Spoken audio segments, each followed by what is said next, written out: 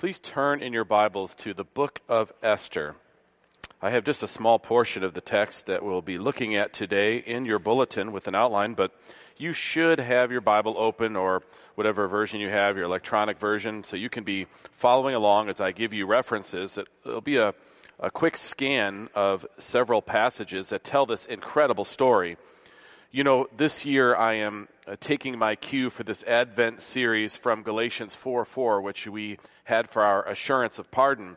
This is where Paul writes, when the fullness of time had come, he sent forth his Son. The fullness of time, when all of God's planned details worked together to come to a certain moment, it was at that time, orchestrated by God himself, that his Son came forth.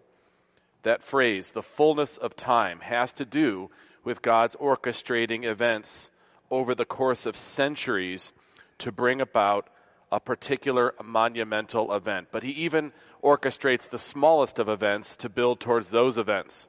Literally millions of actions planned and carried out, leading to the exact hour of God's appointment for Christ's birth, but for all things as well. This describes the culmination of myriads of divinely appointed movements needed to happen, especially regarding Christ's advent. When we're talking about God's orchestrating events like this, we are talking about God's providence, the doctrine of providence, the Bible's teaching about God's providence. Meditating on biblical examples of God's providence as we have done, hopefully, will lift us from the moment in which we live and will provide us with perspective that will help us in the coming days. What exactly is meant by God's providence? Our confession does a great job of capturing the Bible's teaching on providence. God, the great creator of all things, does uphold, direct, dispose, and govern all creatures, actions, and things, from the greatest even to the least, by his most wise and holy providence. The last section in that chapter in our confession has just 2 sentences, but it helps us best as an introduction to the book of Esther. As the providence of God does, in general, reach to all creatures, so after a most special manner, it takes care of his church and disposes all things to their good. God had promised to send the Messiah in Genesis 3:15. To undo what the serpent did, to send us Christ. The rest of the Old Testament is the unfolding of God's promise by his providence. In the book of Esther, we have the story of God providentially taking care of his church. The enemies of God planned for the destruction of his people, as they've done throughout the centuries and still do to this day. But the providence of God took care of his church based on the promises of God. The providence of God not only took care of his church in the days of Esther, but also because of the preservation of his people, the Messiah came and has taken care of us through his redemption. I'll read now just a few verses of this incredible story, this account of Queen Esther and Mordecai. From Esther 4, I'll read verses 7 through 14. This is now after the time in which the plan to destroy the Jews is known, and Esther has an opportunity to go to the king and appeal. Follow as I read God's word. And Mordecai told him all that had happened to him and the exact sum of money that Haman had promised to pay into the king's treasuries for the destruction of the Jews. Mordecai also gave him a copy of the written decree issued in Susa for their destruction, that he might show it to Esther and explain it to her and command her to go to the king to beg his favor and plead with him on behalf of her people. And Hathach went and told Esther what Mordecai had said. Then Esther spoke to Hathach and commanded him to go to Mordecai and say, all the king's servants and the people of the king's provinces know that if any man or woman goes to the king inside the inner court without being called, there is but one law, to be put to death, except the one to whom the king holds out the golden scepter so that he may live. But as for me, I have not been called to come into the king these 30 days. And they told Mordecai what Esther had said. Then Mordecai told them to reply to Esther, Do not think to yourself that in the king's palace you will escape any more than all the other Jews. For if you keep silent at this time, relief and deliverance will rise for the Jews from another place. But you and your father's house will perish. And who knows whether you have not come to the kingdom for such a time as this? Let's bow together as I lead us in prayer. Heavenly Father, by your Holy Spirit's aid, please help us now as we consider the account of Esther in your word. Please teach us and encourage us by this display of your amazing providence. Where we might be anxious and doubting, give us confidence and surety about your loving care for us, your people. Please deepen our love for you and our trust in your hand of redemption, which has been secured by the gift of Christ. I pray this in his name. Amen. The experience of Esther recorded in the Old Testament comes towards the end of the Old Testament timeline. You remember that Judah had been captured by Babylon, and then after Babylon came Persia. Persia inherited all that had been conquered by Babylon, and at that time the Jewish people were dispersed all around Persia. Towards where modern Iraq and Iran are now, many were there, north of where Israel is. So the Jews were dispersed all throughout. And by this time, the Persian emperor, the Persian king, wasn't too familiar with the Jews. They were so dispersed, mixed in with other people who had been conquered. It was quite a diverse kingdom of Persia. And the Jews were there dispersed, wanting to go back to their land. And eventually, not too long after this story, through Ezra and Nehemiah, they are able to go back to Israel and build the wall and then again the temple. But this is in that time frame before where their future is very much in human doubt. It's very precarious. They have many of their former enemies who have places of power and prominence in Persia, and we see one here in this story. So that's the backdrop for Esther when she finds herself in an incredible place. Sort of like Joseph finds himself in Pharaoh's court. Here is Esther finding herself in the king of Persia's court. What we discover in this big picture story is that seemingly random events bring all the necessary players in God's redemptive plan into human view. This is one example of how God's providence guides his promise to come to pass. Immediately for the Jewish people who are living at this time, but then for all of us who are beneficiaries of the Abrahamic covenant that brought us Christ, that the seed of Abraham would bless all the nations. This was a promise of Jesus' coming. So this promise had to be upheld because God bound himself to it. And Esther's the story of him preserving his promises through the most random events, showing his providence over every detail of those events. Let's go to the book. It's one of those books that the preacher should stay out of the way of, guide us through, but it's so vivid and colorful. I wanted to speak to you the way that it was written as best as possible. So let's go to chapter 1 of the book of Esther. And again, have it in front of you. It'll make it the most effective way for you to follow. Chapters 1 and 2 introduce us to the old queen and then to the new queen. Now, in ancient kingdoms, they were either expanding or contracting. There was no just settled out, let's agree on our borders and everybody stay inside their borders. In these days, you were either growing and taking more people under your kingdom, or someone else was encroaching on you. Remember, it was the Assyrians first, then the Babylonians, now the Persians and the Medes. And eventually it would be Greece, and then it would be Rome. It's always the way it would work, and they would take over the other kingdom, bring into its kingdom all that they had conquered, and then try to conquer more. Persia was exactly like this at this point, but it was a precarious time. Greece was starting to rise, and the king of Persia was Xerxes, called Ahasuerus. That's the Hebrew name for Xerxes the first. Now, you might remember in Greek history, Xerxes went after Greece, and Sparta stood up and tried to stop them, and really shook up the kingdom of Persia. So this particular king is a bit insecure. He's trying to prove his power so he can get people together to join with him to go take on the Greeks. So the backdrop is this insecure, somewhat paranoid king who has a lot of power but recognizes another power is rising. He doesn't want to be the one that falls under that power, so he's trying to convince people by a huge party, a huge pep rally, that we can come together and take on Greece and expand the kingdom.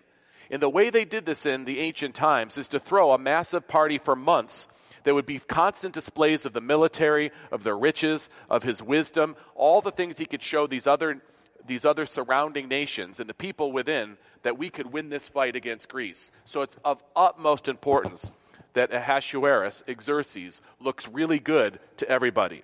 That's the backdrop when we come to chapter 1. Follow now as I read in Esther 1, the first few verses. Now in the days of Ahasuerus, the Ahasuerus who reigned from India to Ethiopia over 127 provinces, in those days when King Ahasuerus sat on his royal throne in Susa, the citadel, in the 3rd year of his reign, he gave a feast for all his officials and servants. The army of Persia and Media and the nobles and the governors of the provinces were before him, while he showed the riches of his royal glory and the splendor and pomp of his greatness for many days, 180 days.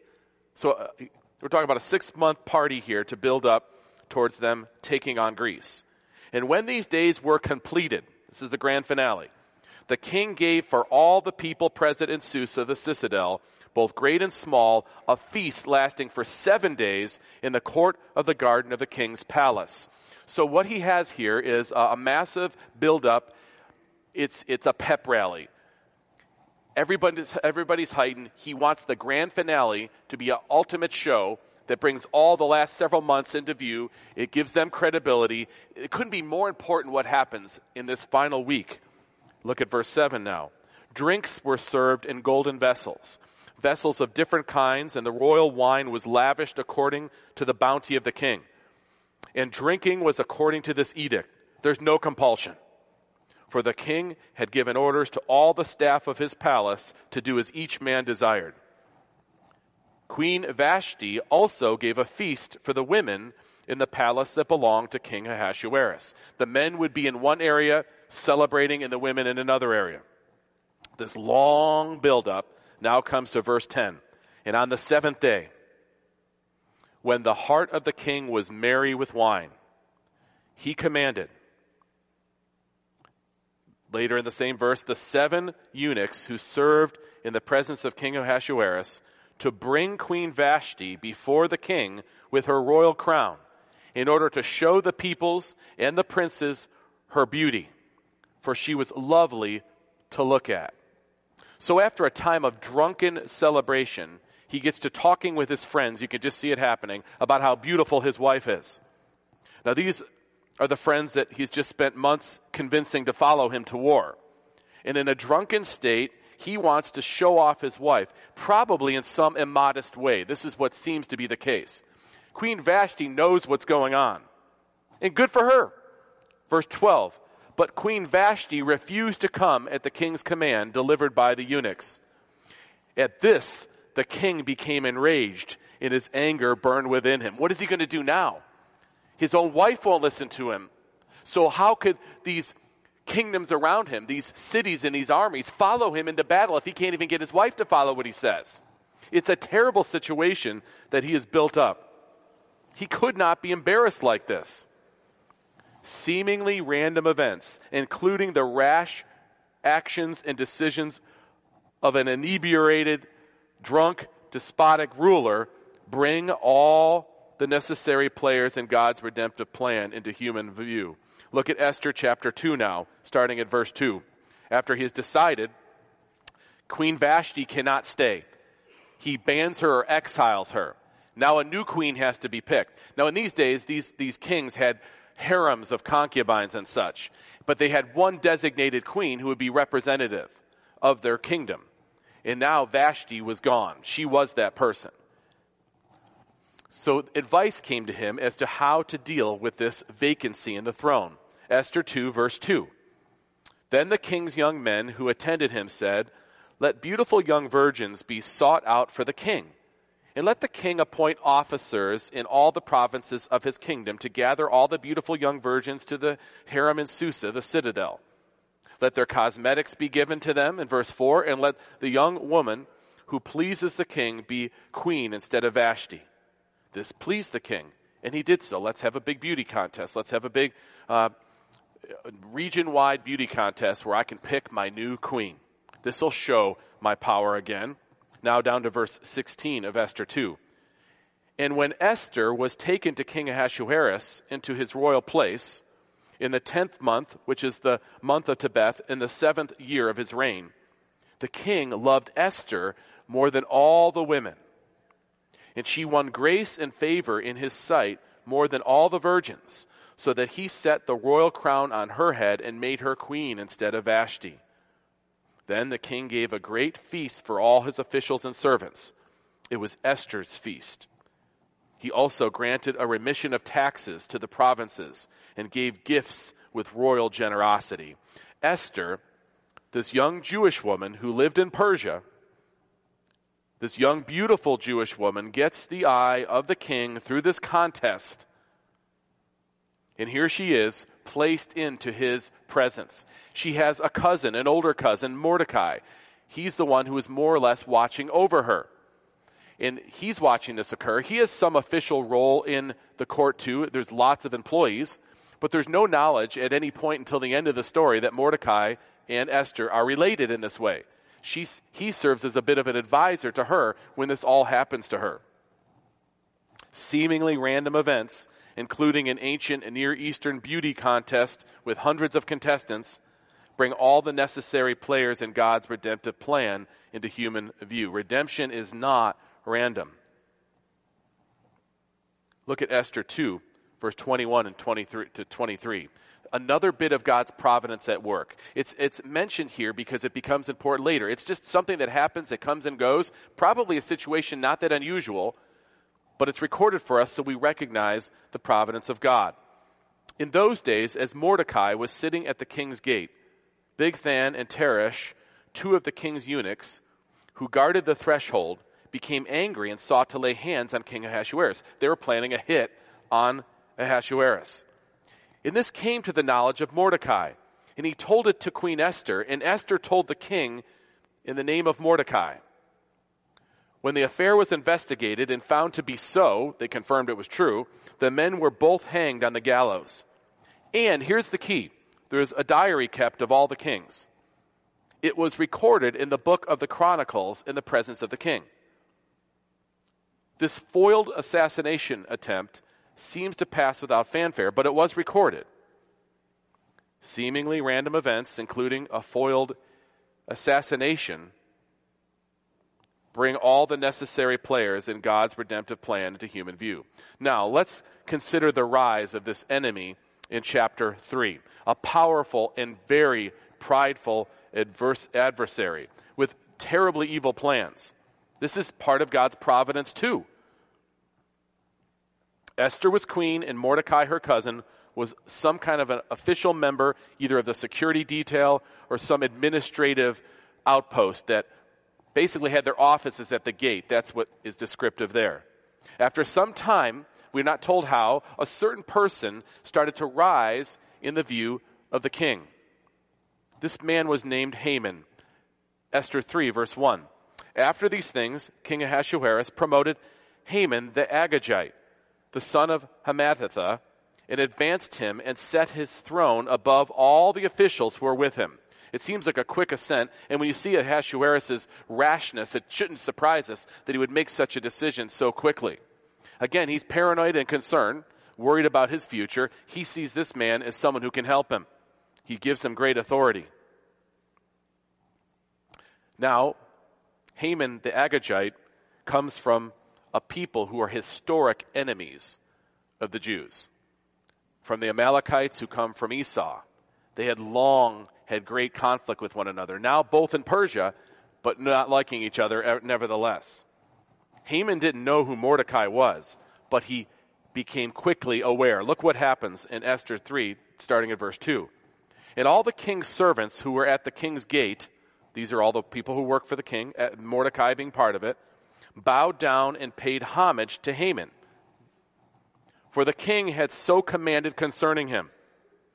But Mordecai did not bow down or pay homage. Now, we don't know exactly why. It could be he knows exactly who Haman is and how Haman hates his people. It could be very personal like this. He could have just been trying to not disobey God's law by bowing down to people. Whatever the case, he feels convicted to not bow down. And when Haman saw that Mordecai did not bow down or pay homage, Haman was filled with fury. But he disdained to lay hands on Mordecai alone. He wanted to research it and figure out what was happening. And when he realized this is a Jew, he doesn't want to just get Mordecai. He knows who the Jews are. So it says in verse 6, so as they had made known to him the people of Mordecai, Haman sought to destroy all the Jews. I know who they are. I know their history. I know what they've done to my people, and I know what I have a chance to do here, to eradicate the earth of these people, the people of Mordecai throughout the whole kingdom of Ahasuerus. Seemingly random events, even the promotion of a powerful and prideful adversary, bring all the necessary players in God's redemptive plan into human view. The hatred of Haman was so intense that he hatched a plan to exterminate the Jews. He went to the king with his evil request, and the king, being in this state of paranoia and this state of liking and loving what Haman was doing for him, seems to listen and give everything he wants. In verse 8 of chapter 3, Haman said to King Ahasuerus, there's a certain people scattered abroad and dispersed among the peoples in all the provinces of your kingdom. They're everywhere. Their laws are different from those of every other people. They're going to turn against your laws, and they do not keep the king's laws, so that it is not to the king's profit to tolerate them. Now, by the time of Xerxes, for him personally, the remembrance of the Jews and their particular customs wouldn't have been well known. And this is why he relies upon an advisor like Haman, who tells him, these people will rise up and they will hurt you. He probably laid out for them their history and how they won these various battles and just built up the paranoia of the king that already existed.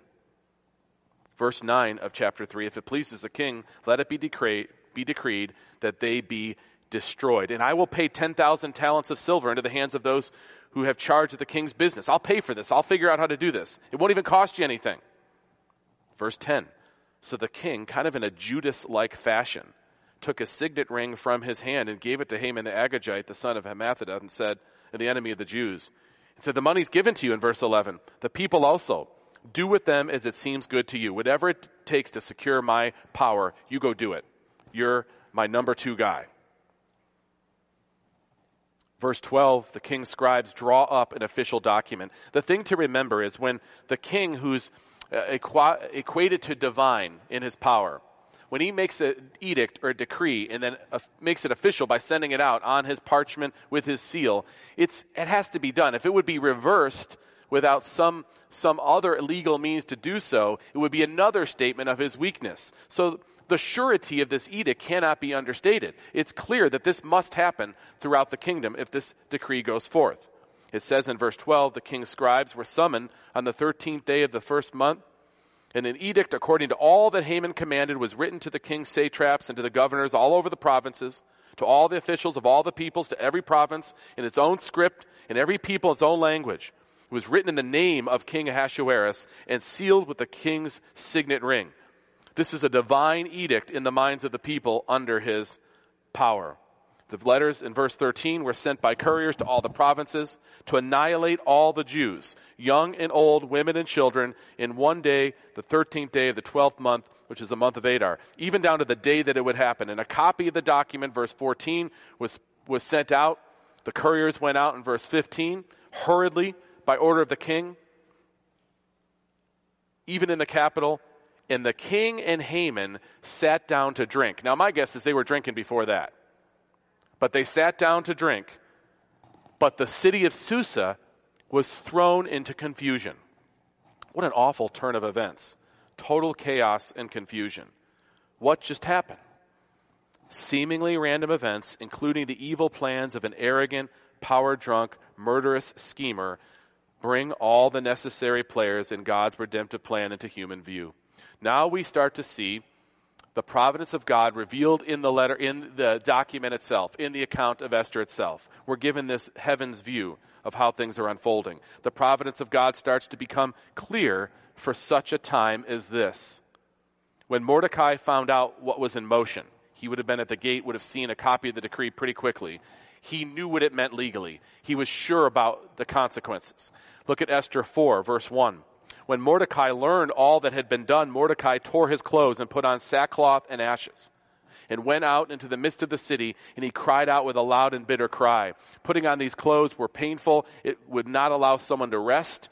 They would have to think and stay awake and mourn and pray over what was happening. And the ashes made them look dead or sick, and people would notice. In every province, wherever the king's command and his decree reached, there was great mourning among the Jews, with fasting and weeping and lamenting, and many of them lay in sackcloth and ashes. They knew the meaning of all of this. It was a personal and public display of extreme mourning. Esther sees her cousin doing this, and she thinks to herself, Mordecai, don't let everyone know you're Jewish, because they're going to connect you to me eventually. Let's lay low here. Esther's first thought, as any of us might think, let's just hide on this. They don't know we're Jewish. Certainly, the king loves me. So she tries to tell Mordecai to quit it. But she doesn't fully appreciate the dilemma. So through a messenger, she reaches out to Mordecai and tells him to stop it. Mordecai responds by showing a copy of the decree through the messenger. Look at Esther 4, verse 10. Then Esther spoke to Hathach and commanded him to go to Mordecai and say, all the king's servants and the people, the king's provinces, know that if any man or woman goes into the king inside the inner court without being called, there's but one law, to be put to death. Because Mordecai rightfully says, listen, Esther, you're in a place where you could do something about this. By God's providence, you are in a place. You've got to go talk to the king, or our people will be wiped out. And she responds in these verses, but you know what happens if I go in unannounced. He has no trouble killing any members of his court if they don't go in the way he says. She was scared. There's but one law to be put to death, except the one to whom the king holds out the golden scepter so that he may live. But as for me, I have not been called to come into the king these 30 days. I'm not even on his list right now. He's probably forgotten about me. He's wrapped up in a whole bunch of stuff. This is not a good time for me to go in unannounced. But then verse 12, they told Mordecai what Esther said. Mordecai told them to reply to Esther, do not think to yourself that in the king's palace you will escape any more than the other Jews. They're going to find you out eventually. Think about this. For if you keep silent at this time, relief and deliverance will rise for the Jews from another place. He recognizes the promise of God will happen, but for their immediate safety, it will end. The overall salvation will come, but we will not experience it. Now he's talking on the micro level with the interpersonal. You've got to go and do something. You have a chance to do this. If you don't do something, you're going to die anyways. But you and your father's house will perish. And who knows whether you have not come into the kingdom for such a time as this. Maybe the reason all these random events have happened is so that you would be in this place to talk to the king at this moment. Seemingly random events, including the placement of Esther in the palace of the king and the placement of Mordecai in the gates of the palace to mourn, bring all the necessary players in God's redemptive plan into human view. Esther is scared and asks her people to pray. Verse 15, and Esther told them to reply to Mordecai, go gather all the Jews to be found in Susa and hold a fast on my behalf, and do not eat or drink for 3 days, night or day. I and my young women will also fast as you do. Then I will go to the king, though it is against the law, and if I perish, I perish. Mordecai then went away and did everything as Esther had ordered him. The words of Mordecai no doubt rang in Esther's mind, in her ears, as she meditated over those few days, fasting and getting ready to go talk to the king. And who knows whether you have not come to the kingdom for such a time as this. So Esther gathered the courage to go and see the king. In this build-up, this tension, you can sense this nervousness on her part, the fate of the whole nation resting in her actions here, comes to Esther 5, the first few verses.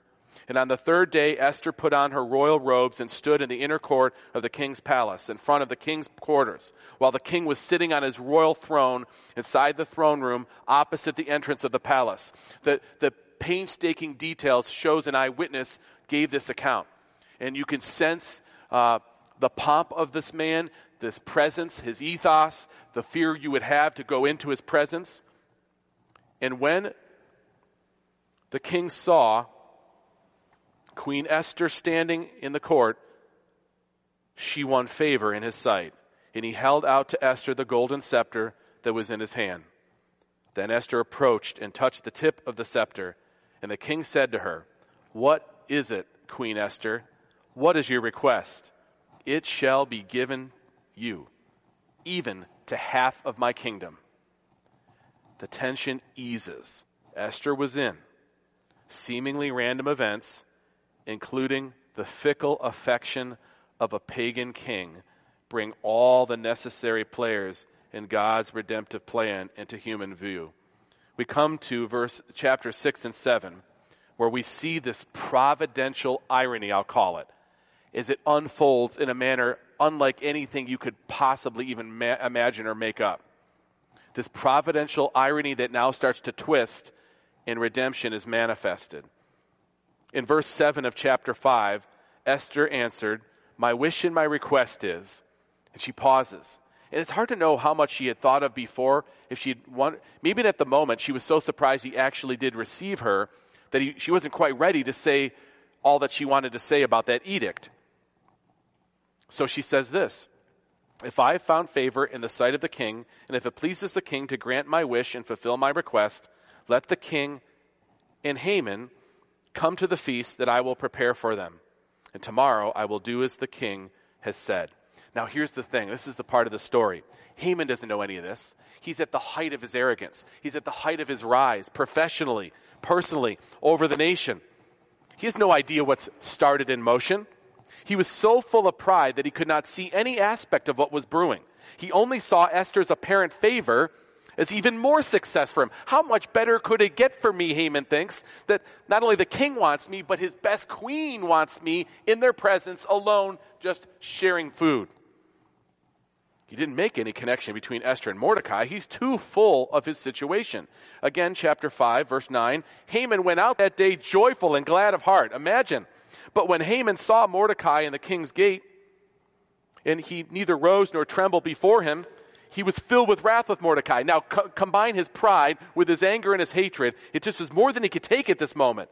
He was filled with wrath against Mordecai. Nevertheless, Haman restrained himself at the moment, went home, and sent and brought his friends and his wife Zeresh. And Haman recounted to them the splendor of his riches, the number of his sons, and all the promotions with which the king had honored him, and how he had advanced him above the officials and the servants of the king. And Haman said, "Even Queen Esther, let no one but me come with the king to the feast she prepared, and tomorrow also I am invited by her together with the king." Haman is climbing as high as one could possibly climb. The king loved him. The queen loved him. There's only one thing. Verse 13. "Yet all this is worth nothing to me, so long as I see Mordecai the Jew sitting at the king's gate." Then his wife Zeresh and his friends said to him, what friends are these? "Let a gallows be built." Go build some gallows. Do it tonight. Go build this high gallows so that you can hang Mordecai from it. Then go to the feast of the king and love every minute of it. This idea pleased Haman, and he had the gallows made. So that night, get a hold of this. That night, he has it start to be built. Can't wait till the morning. That night, starts building it. The hammer starts slamming on the nails. Then Esther 6, verse 1. On that night, the king couldn't sleep. Maybe he was kept up because something was being built. Seemingly random events, even the insomnia of a pagan king, bring all the necessary players in God's redemptive plan into human view. The story happens rapidly after this. He gave orders to bring the book of memorable deeds. Remember that book that had recorded all the great things that happened in his kingdom? Read it to me. Why? So I can fall asleep.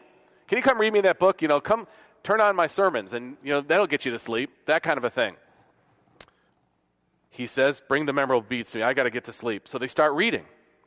And it was found written how Mordecai had told about Bigthana and Teresh, two of the king's eunuchs who guarded the threshold, who had sought to lay hands on King Ahasuerus, that assassination attempt. The king said, verse 3, "What honor or distinction do we bestow on Mordecai for this? What do we do for this guy? I don't really remember." The king's young men said, "Well, nothing was done for him." And the king said, Wait a minute, I hear something. Who's in the court right now in the middle of the night? Well, Haman, he just entered. I mean, Haman, top of his game right now, could not ascend any higher. And he wants to talk to you about, of course, he wanted to talk to him about having Mordecai hung. He doesn't get a chance to say it, though. He walks in.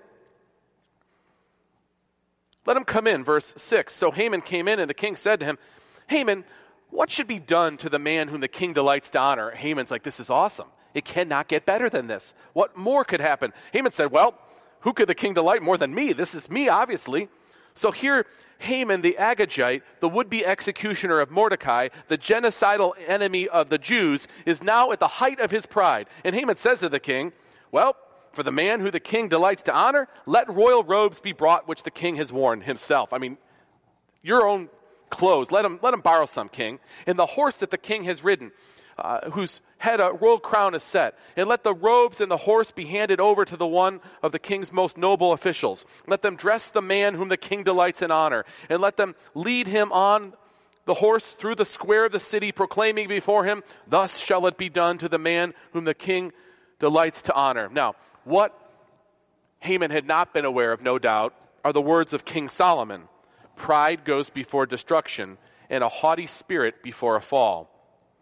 The king said to Haman, liking this idea, hurry, take the robes and the horse, as you have said, just like you said, and do so for Mordecai the Jew, who sits at the king's gate. Leave out nothing that you have mentioned. Try to imagine the sense of the deflation. So Haman took the robes and the horse, and he dressed Mordecai and led him through the square of the city, proclaiming before him, thus shall it be done to the man whom the king delights to honor. What a difference a day makes.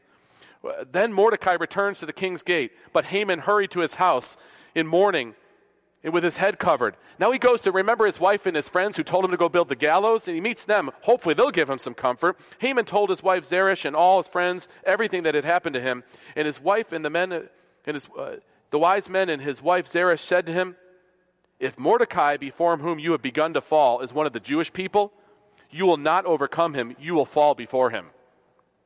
With a wife and friends like this, who needs enemies? And there's Haman, and this thing unfolds quickly now. Verse 14 of chapter 6.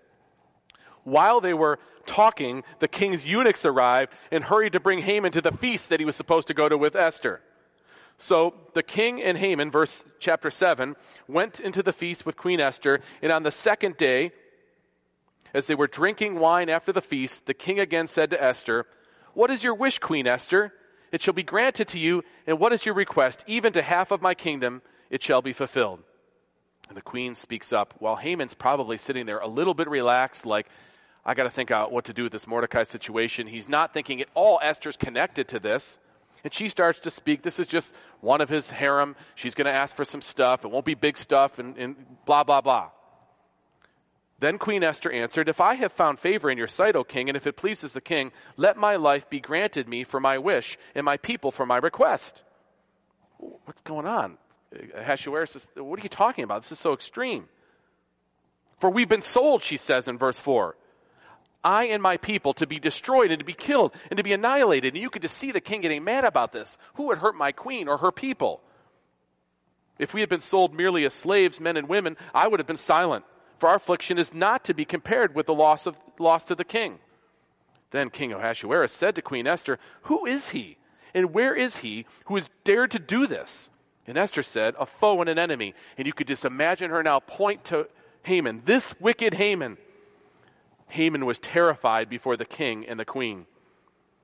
And the king arose in his wrath, verse 7, from the wine drinking, and went into the palace garden, but Haman stayed to beg for his life from Queen Esther. So he just pours himself down at Queen Esther now. He's just groveling at her feet, putting his head right in her knees, no doubt. He saw that harm was determined against him by the king. The king comes back at this very moment, still mad. And remember, the wine drinking is a recurring theme here, which is a good warning for everybody. And the king returned from the palace garden where they'd been drinking wine as Haman was falling on the couch where Esther was. And the king said, will he even assault the queen in my presence in my own house? As the word left the mouth of the king, they covered Haman's face. Then Harbona, one of the eunuchs in attendance on the king, said, "Moreover, the gallows that Haman has prepared for Mordecai, whose word saved the king, is standing at Haman's house 50 cubits high." And the king said, "Hang him on that." So they hanged Haman on the gallows that he prepared for Mordecai. Then the wrath of the king abated. So ends one of the worst days in human history. But the Jews were spared. The messianic line was maintained. God's promises are upheld. Seemingly random events, even a squabble between a royal couple, a beauty contest in Persia, a lot of wine drinking, the rise of a prideful and powerful adversary, the insomnia of a pagan king, and an old book that hardly anyone ever read. Seemingly random events like this bring all the necessary players in God's redemptive plan to human view. Proverbs 16:33 says, "The lot is cast into the lap, but its every decision is from the Lord." It's true. Our redemption is not random. When the fullness of time had come, God sent forth his Son, born of a woman, born under the law, to redeem those who were under the law, so that we might receive adoption as sons and daughters. Let's bow together as I lead us in prayer. Father, through this account of Esther, we are reminded of your faithfulness to your promises. You preserved the line of Messiah against your enemies. We see every detail of this story guided and directed by you, even though on the surface it looks so bad, so hopeless. Yes, things seem random to us. Many of our life situations don't seem to fit in place, or we are confused about the purpose of it all. But your word promises your care over every detail of our lives. Indeed, your providence does reach to all creatures. But so after a most special manner, it takes care of your church and disposes all things to our good. Your redemption is not random. We thank you for this through Christ. In his name we pray, amen.